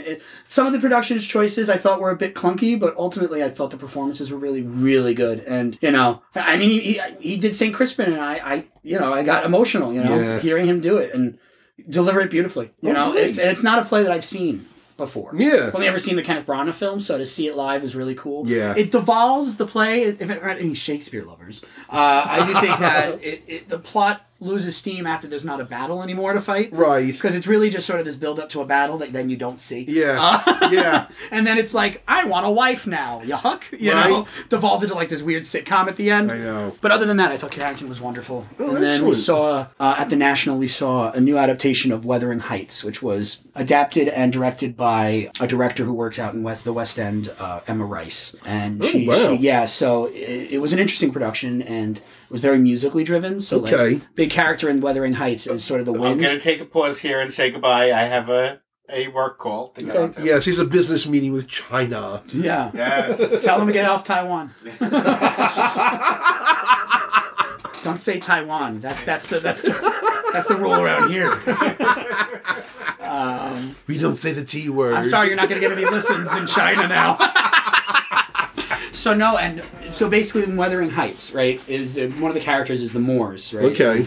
So they sort of found this way with a chorus of people and instruments, but a lot of like rhythmic stuff, like with feet. Yeah. They created sort of the sound of the wind that was pushing the production. Oh, cool. It was really, really well done, and it was really great. I think it's in talks to transfer to St. Anne's, so excellent. people might get a chance to see it. So if it comes to St. Anne's, go see it. It's really, really good. Oh, fantastic. And then I saw The Collaboration, which is this new play running at the Young Vic with Paul Bettany as Andy Warhol and Jeremy Pope as Basquiat, which is I did hear about which this. is about their collaborative efforts. Yeah. And it was an interesting play. The performances are like some of the best theatrical performance I've seen in a really long time. Oh, wow. They've already signed it for a movie. That's how good this thing is. Yeah. So I don't know if it's going to transfer or not, but if it does, you got to see it. It's really really I was reading about it. I have the reading about script this if you now. want to read it. Really? Yeah, of course. Oh, I'd love to read it. I bought the playtext. Of course you did. I was like, I don't know when this will be published. I have to put it in my library. Right, I don't blame you.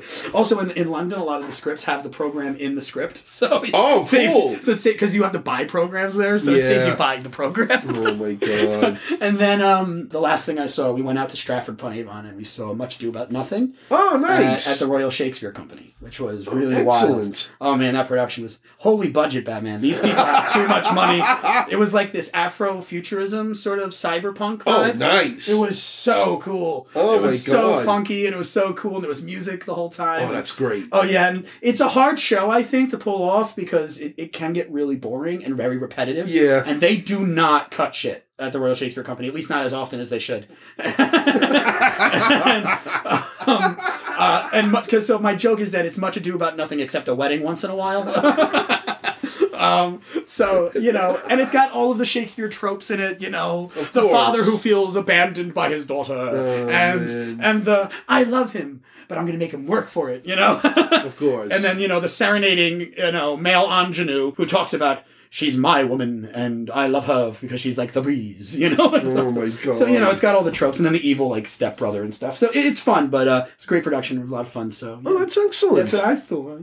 Cool. And then just recently, I just saw, me and Nicole Saban went to BAM to see The Medium, which is this really, avant-garde production that was mounted in the 90s by Anne Bogart, who is one of the great living... theater directors, and she's retiring. Oh, so she wow. remounted this production that sort of launched her, in her style. You saw it, and it was... I remember seeing there was an opera called The Medium. Yeah, I don't know if it's the same. I'm not Okay. sure, but this is very much in that vein. There's a lot of rhythm, a lot of music, a lot of singing, a lot of dance. Wow, okay. It's very movement focused, and it's basically about this philosopher who theorized the idea of the internet, basically, that this is where we'll one day end in the digital medium. And they sort of take that he died of a stroke. So Okay. the character dies of a stroke and then he falls into a television and he channel surfs, basically. Oh my god. And he kind of experiences what he was prophesizing in real time. And it's really trippy. Oh wow. It's super trippy. Sounds like right up my alley. Oh yeah, you got it. Oof. I think it's on YouTube. You could probably watch it. Really? It's wild. It's something you'd love. Oh, cool. Honestly. Oh, I and you know know what's for funny? that. It's like I watched this in the early '90s, and I was like, wow, the 90s really didn't like variety, because it's like it was right at the same time as like Philip Glass was coming into fruition, and Okay. and I'm like, these 90s avant-garde artists really were bleak about shit, weren't they? Yeah. Oh no, the internet's a terrible place. I mean, it is a dreadful place, but sometimes it's good, Yes, so I it felt like is. there was a weird negate. It was dated because it was 30 years old, you know what I Right. mean? So, but it was cool. Yeah. What are Well, you it's watching, cool. Pat? Have you seen? What anything? have I been watching? Nothing theatrical, except for the play that I saw this weekend, of course, Of which course. we already talked about. But I've been watching a lot on TV, of course, lately. Oh, okay. What did we first? We watched the new Scream movie on Oh my Paramount god, I haven't. Plus. I can't bear to watch that. Why would you watch the 14th reboot of this fucking series? Because we needed something mindless to watch that night. It's we mindless. didn't want anything heavy, so we It's figured, mindless. hey, let's watch Scream. the a horror first, movie. but the first original Scream is so good. It is so Why good. did they made it? The whole joke of it was that it was making fun of horror films. Yeah. And then it became the type of movies that it was making fun of. Well, now it's become the movie that makes fun of the original movie. That's what it basically does. It's interesting. It's very meta about the original movie. Interesting. Okay. And of course, it brings back many of the original characters from the first one. They even managed to bring back, what's his name character? Skeet Ulrich. Skeet Ulrich. They managed to bring his character back. I actually enjoyed it. It was actually, it was mindless. Yeah. Okay. It was the perfect popcorn night movie. It really was. Okay. So I give that a thumbs up. Did they kill Drew Barrymore again, or whoever? No, Drew Barrymore this time. Yeah. That's one person they did not bring back was Drew Barrymore. Oh, man. We also just finished watching Star Trek Discovery. Ooh, okay. The whole newest season of that. Yeah, okay. This show gets so much grief Why? online for being, I think it's partly based because it has a female captain. Okay. I see her referred to as black female space Jesus, something along that line. Jesus Christ. Because she's always saving the universe or whatever in all the seasons, and I'm Yeah, like, well, isn't that what Captain Kirk always did in his seasons? So I think there's some of that. Also because there's a lot of diversity in the cast. You know, you have non-binary characters now on the show. You have a gay couple on the show, couple of gay couples, lesbian couples. So I think this is not my grandfather's Star Trek anymore. Who cares? You know? Your grandfather's dead. And it's like, you know what? I grew up on that Star Trek. I'm glad it's moved beyond that. Yeah, why not? It should move beyond that. It should be relevant to a new generation. There's nothing wrong with that. What's really funny is in all these new series now, they all incorporate cursing in the show. Oh, really? And I just think back to the Star Trek movie with Kirk and the Voyage Home, the one when they go back in time, they get the whales. Okay. And they talk about cursing and how it's not used anymore, and Kirk refers to it as colorful metaphors. So did the timeline change, and now cursing's acceptable in the 23rd century? They passed the you could say fuck bill. Yeah, I know, right? You can say gay bill. You're allowed. And I'm also watching Star Trek Picard. Oh, okay. Loving that, of course. How is Patrick? Is he good? He's great. I love Patrick Stewart. Can do no wrong, you know? And they have now John Delancey's back as Q. Oh, cool. On the show. Yeah, they brought Q back this season. That's cool. Whoopi Goldberg was in the opening episode. Okay. So that was really cool. So yeah, I'm enjoying now a lot of that. But we just finished watching this limited series called Pieces of Her with Toni Collette. It was on Netflix. Okay. It was a good murder mystery. The very ending of it, kind of just like, it's that kind of an ending. I mean, everything gets resolved, but the ending's still kind of like, you know? Well, you know, but it was really good. Yeah, go ahead. No, it was a really good murder mystery thing, though. It really was. I just started watching The Gilded Age. I don't know if okay. Which is like basically upside down. What is it? It was upstairs, downstairs. Yes. But also Downton Abbey. Downton Abbey. But also, who cares about the downstairs? Let's just talk about rich people. Right. So that's what it's like. Literally, the whole thing is rich people problems. And then, there's a secret gay character. And one of the characters is a woman of color. And and so it's like, the sets are beautiful, though. I'm sure. Every Broadway star who's ever lived is in the show. Right? It's hilarious. Oh, my God. So, like, Patrick Page walked on, and I was like, okay. Oh, God. I guess Patrick Page is in this. And then, what's his face from Fun Home? Michael Cerverus? Michael Cerverus shows up, and I'm like, I think Nathan Lane turns up at one point. I'm like, okay, guys. He was short for talent or something. I don't know what's going on. Jesus. So, yeah, I just started that, and I was like, by the second episode, I'm like, why am I watching this? I haven't gotten into those shows at all. You know what the problem is that, like Downton Abbey, I watched the whole thing. It is so addictive. Because it's like, you know what it is? It's got like the same formula as like an episode of SVU. Right. Like Law and Order. Like, you know how like you watch Law and Order and like you just can't watch one? You have to like, you get sucked in and you watch more than one and you like, I know binging, but like it's different. It's more like an addiction. And then by like the 7th or 8th one, you realize you haven't really been enjoying any of it. Oh, no. Because everything is so repetitive and you're guessing the endings. That's how this feels. And it's like, it's addictive, you know? Oh, God. So, but I'm not enjoying it. I'm watching it, but I'm not guilty, Patrick. And the last thing I've been watching, I think we're only like 1 or 2 episodes in. It's a docuseries called The Andy Warhol Diaries. Yeah, you know, it's funny. I put that on my list after seeing the play. Really good. Yeah, is it? Really, really. It's not a straightforward, conventional documentary. It interviews of people in his life and everything. The factory, what were they called? Factory, The factory people. That was his studio, basically. It was a factory. So it's like the people who followed him? Basically, it starts from the beginning of his life. I mean, you have interviews with his brother in this. Wow. They have interviews with everybody who was back there, who's still alive. You know, not many of them are alive anymore. Yeah, it's like, it's kind of like... And just, like, I learned new things about him, like how involved he was in the church. When he was younger and everything, I never realized how devoted he was to the church and everything. Yeah. He went with his mother to 3 masses a day on Sundays. That gets dealt with. That gets dealt with in the play. Really? They talk about his religion in the play. Wow. Because it's really interesting that I don't want to ruin the play for anybody. Yeah. You know, but they do deal with it. It's a part of the conversations they have about this sort of how can you make art like this if you believe in God, and it's really interesting. Okay. It's a really fascinating conversation. Yeah, we just got. I think we're like 2 episodes in. We just got to like right after he was shot. Oh yeah, yeah, that's dealt with too. I mean, a lot of people seem to think that that's what kind of got him in the end, is that he got shot and he lost his groove. Well, that he changed his perspective and everything. His persona changed. Yeah. Which I can't blame him for that. Last shot. You know? Cannot blame him for that. Not at all. And that's about all I've been watching. Okay. Yeah, that's been it. That's it? Yeah. Yeah. Have you watched any of the Oscar films? Did you get a chance to see any? What did we see? We haven't seen Belfast yet. We saw Spider-Man No Way Home. I guess that counts. It's got four nominations, I think. It's a great movie. Actually, that was really good. It's a good movie. We just finished watching it this weekend. Yeah, That was a good movie. That was really, really good. I enjoyed that. We so I've been binge watching all the best Oh, and pictures. what's the one the satire one that was on Netflix? Don't Look Up. Don't Look Up. I saw that at an early screening, and Leonardo DiCaprio, Meryl Streep, and Jonah Hill were there. Oh shit! Yeah. Oh, I saw God. Meryl Streep in the flesh. It was wild. It was like a rock concert. Wow. That was interesting. I was actually. Leo did not want to be there. He did not want to be there. No. He looked really uncomfortable up there. Yeah. Meryl Streep was sort of like, yeah.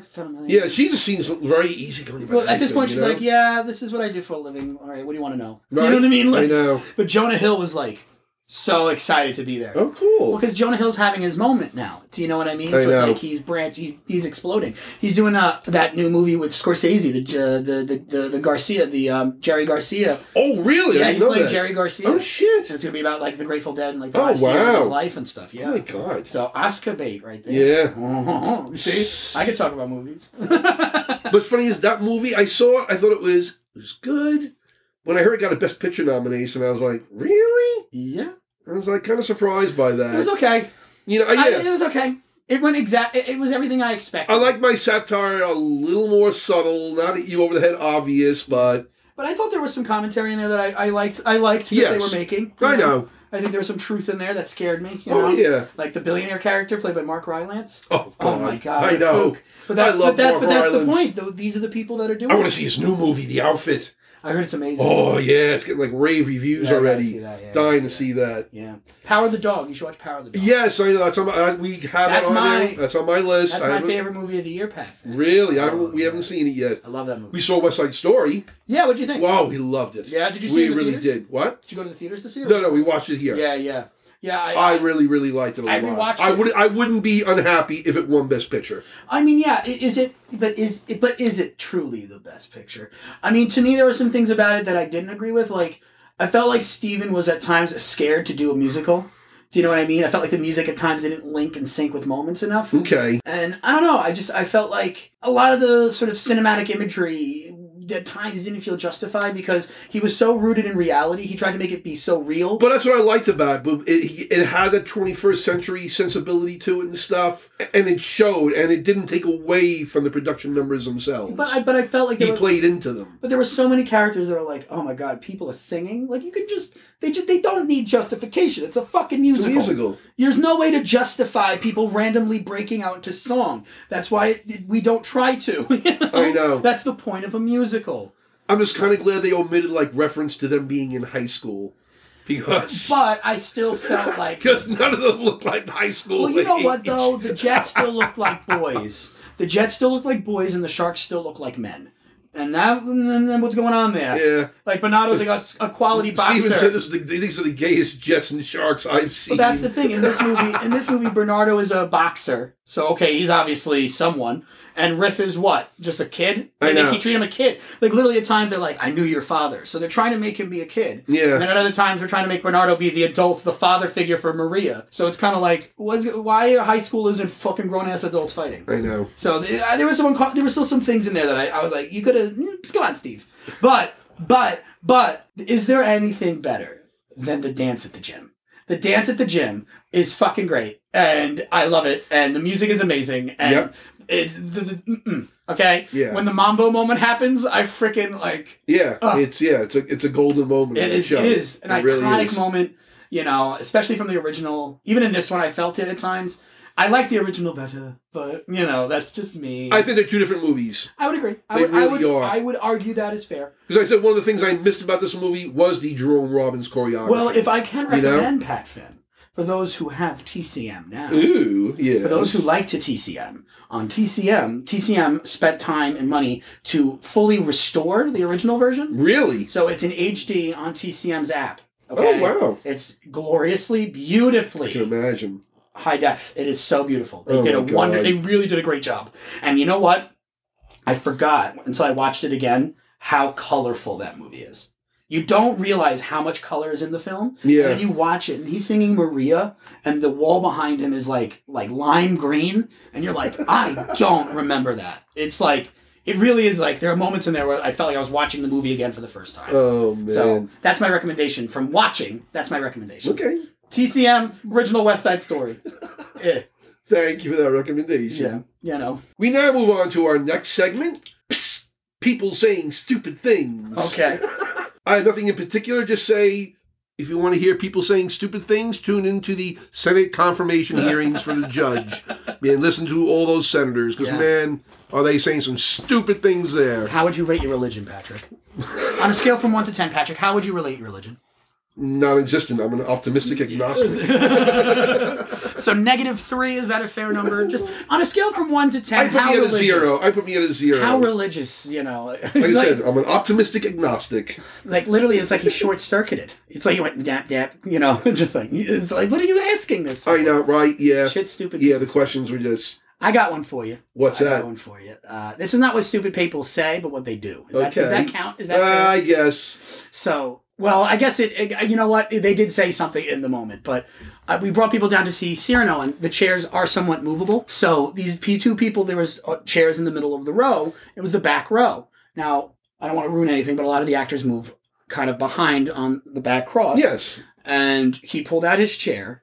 And he sat down where he pulled it out in the middle of the aisle. And I said, and I had to be like, no, sir, you cannot. So, and he was like, what? I can't sit here?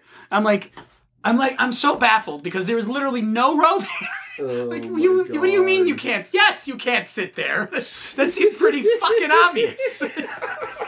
There you go. There's my one. We now move on to our 5 faves. Oh, I have mine. And in recognition of today being National Agriculture Day, we are asked to name our 5 favorite farmers.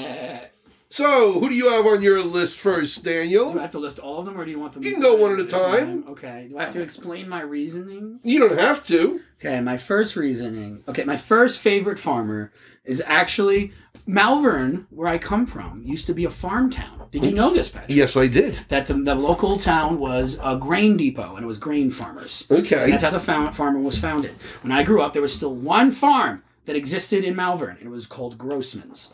So my first favorite farmer is that guy. Farmer Grossman. Farmer Grossman, who, in my youth, would stop traffic to cross Ocean Avenue with his tractor to get to his fields. It was a very wholesome time back then. Very howdy-doody, if you will.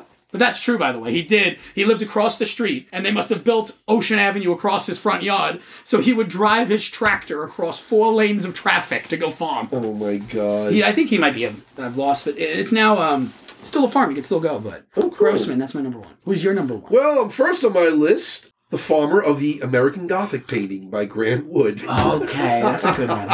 That's a good one. Love that. Great painting. The ironic thing about that painting? What? The person who posed for that Yeah. was a dentist. Really? Yes, he was Really? a dentist. The woman who was playing the farmer's daughter, or sister, or whatever it was the painter's sister. Oh, really? Wood's sister, yeah. Interesting. Yep. But yeah, the farmer of American Gothic Gothic. was a dentist. He was a dentist. That's what that pig's pitchfork was for. Yes. All right, open wide. Who's next on your list? Okay, mine's interesting actually because he's been mentioned in the podcast already. Oh. Yes, John Adams was. Yes, John Adams was a farmer. John Adams retired to his farm in Peacefield. Yes, he did. So, and his correspondence between him and Thomas Jefferson during that time are excellent reads. Obviously, one of them is unfortunately Thomas Jefferson, but the correspondence is beautiful, and I highly recommend reading it. So he talks about agriculture through the whole thing. There you go. See, I was prepared for Agriculture Day, Patrick. Were you? Oh, definitely. I'm wearing my overalls right now. But those at home don't know.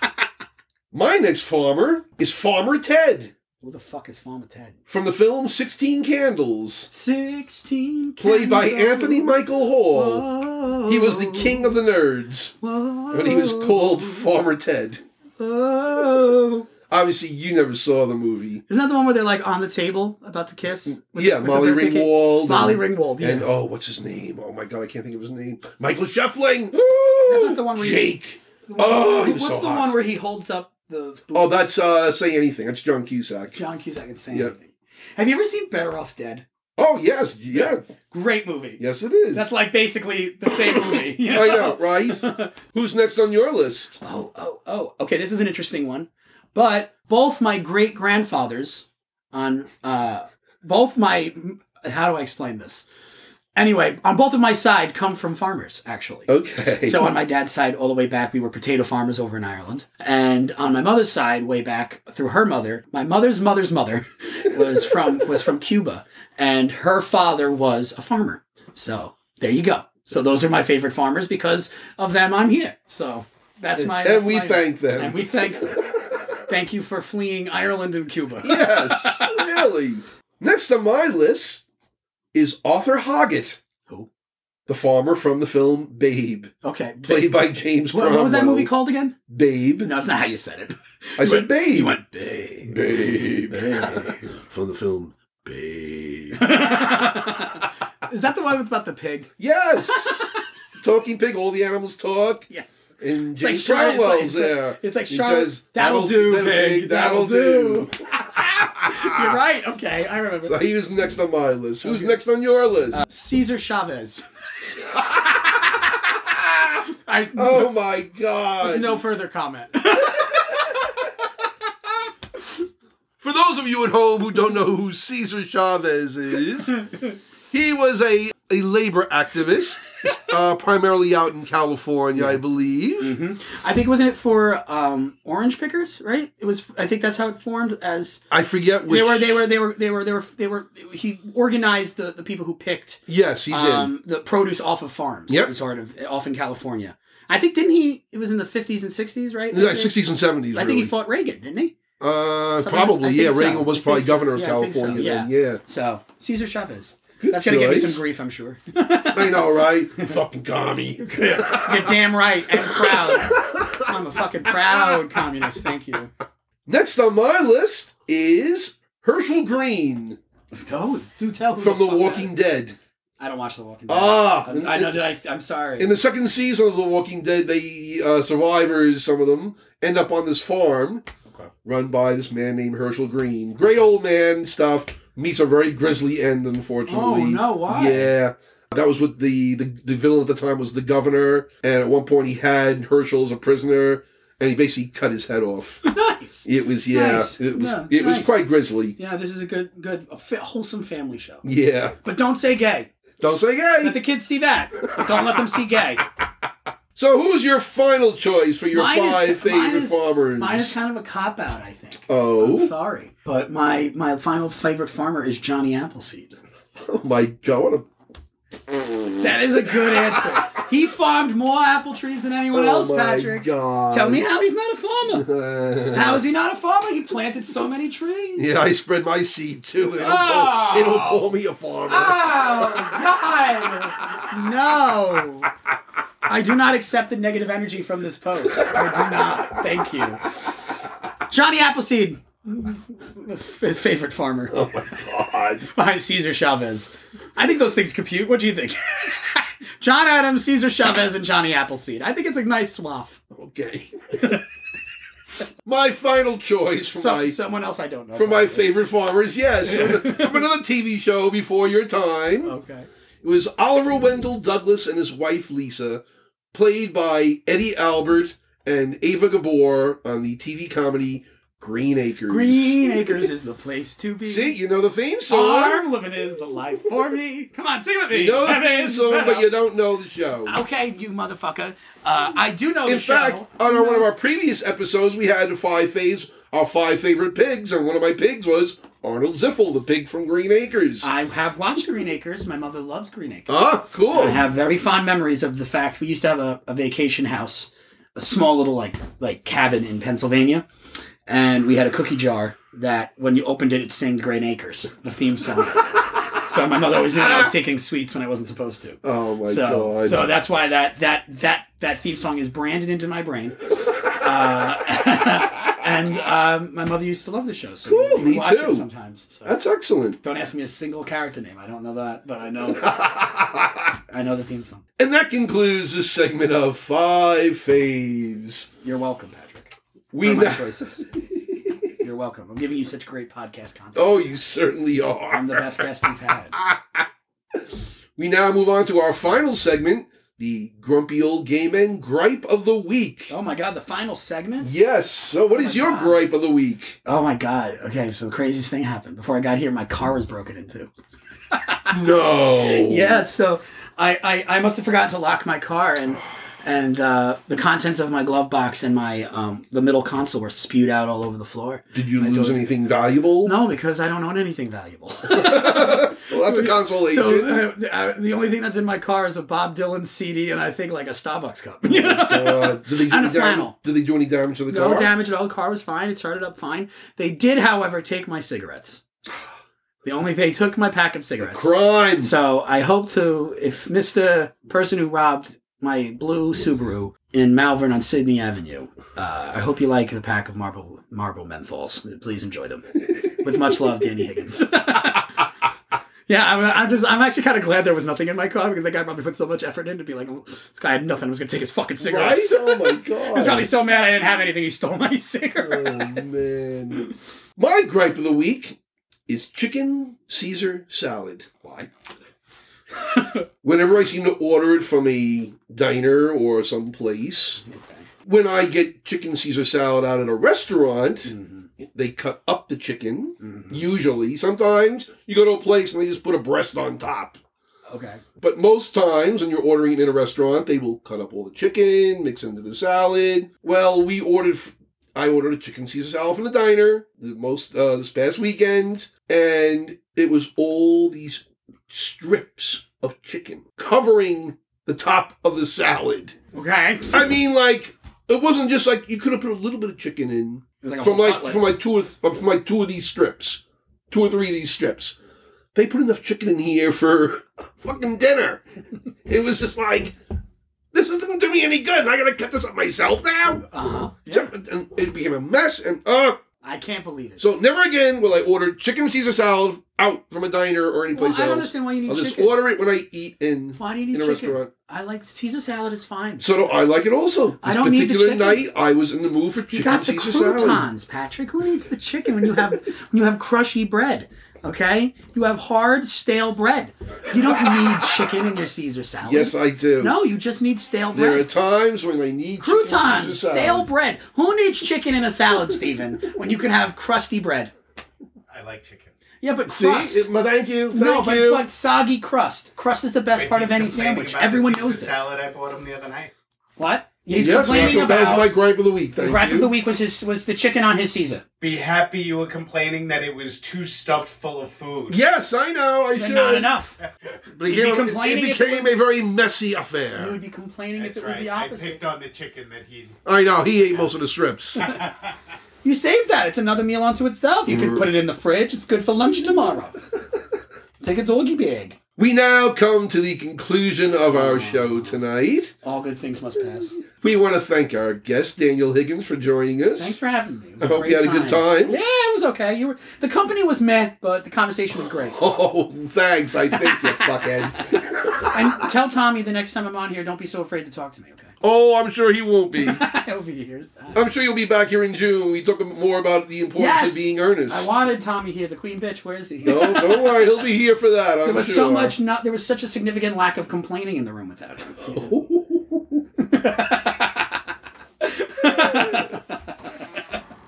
He'll get you for that. I hope he does. Yes. I'm trying. I'm egging him on. Patrick, I'm trying to give you good podcast content. And you're doing a I'm, fabulous job. I'm working my tail off for you, Pat. All right. I'm going on my other call. Go on your other call, Tell honey. China not to take Taiwan. Make sure you get that in again. You know where to find our podcast episodes. They're available on podcast providers everywhere. You can also find our episodes on our website, www.grumpyoldgaymenandtheirdogs.com. We have all our episodes there. Plus, we also have bonus material set up for all the topics that we discuss on each episode. Oh, fun. Yeah. So you're gonna have to make sure that I don't know, information about Cesar Chavez gets in Yeah, there. oh, most definitely. Wikipedia link to Cesar Chavez. I'll look for a little mini bio of Cesar Chavez. Asterisk, subscribe, and also further info on Cesar Chavez. Right? Do you have songs that play out? Oh, yes. Yeah, Okay. we don't have the music now, but we added on later on and stuff. Make it David Bowie. To David Bowie. Yeah, make well, it- we have set music for each. Rude! Why can't it be David Bowie? No, sorry. Yeah. If David Bowie had been part of the podcast discussion, so rude. maybe we would have used a David Bowie song, but he was not, so we didn't. So there. No. Get over it. Next time I'm going to talk about David Bowie and I'm going to make you put David Bowie in the show. I'm going to do it. Oh, you do that. First thing I say in June, I'm going to be like, so, David Bowie. Ha! Anyway, this brings our episode to a close. We want to say have a good night, have a good week, have a good life. Have a good good wife. Yes, have a good wife, I'll too. take your wife. Someone please take my wife. And we'll see you next week. And you have to give Tommy's call phrase. Which is? Bye, bitches. I have to do it? Yep. Okay, you want to set me up again? Okay. So, have a good night, have a good week, have a good life. Bye, bitches. Perfect.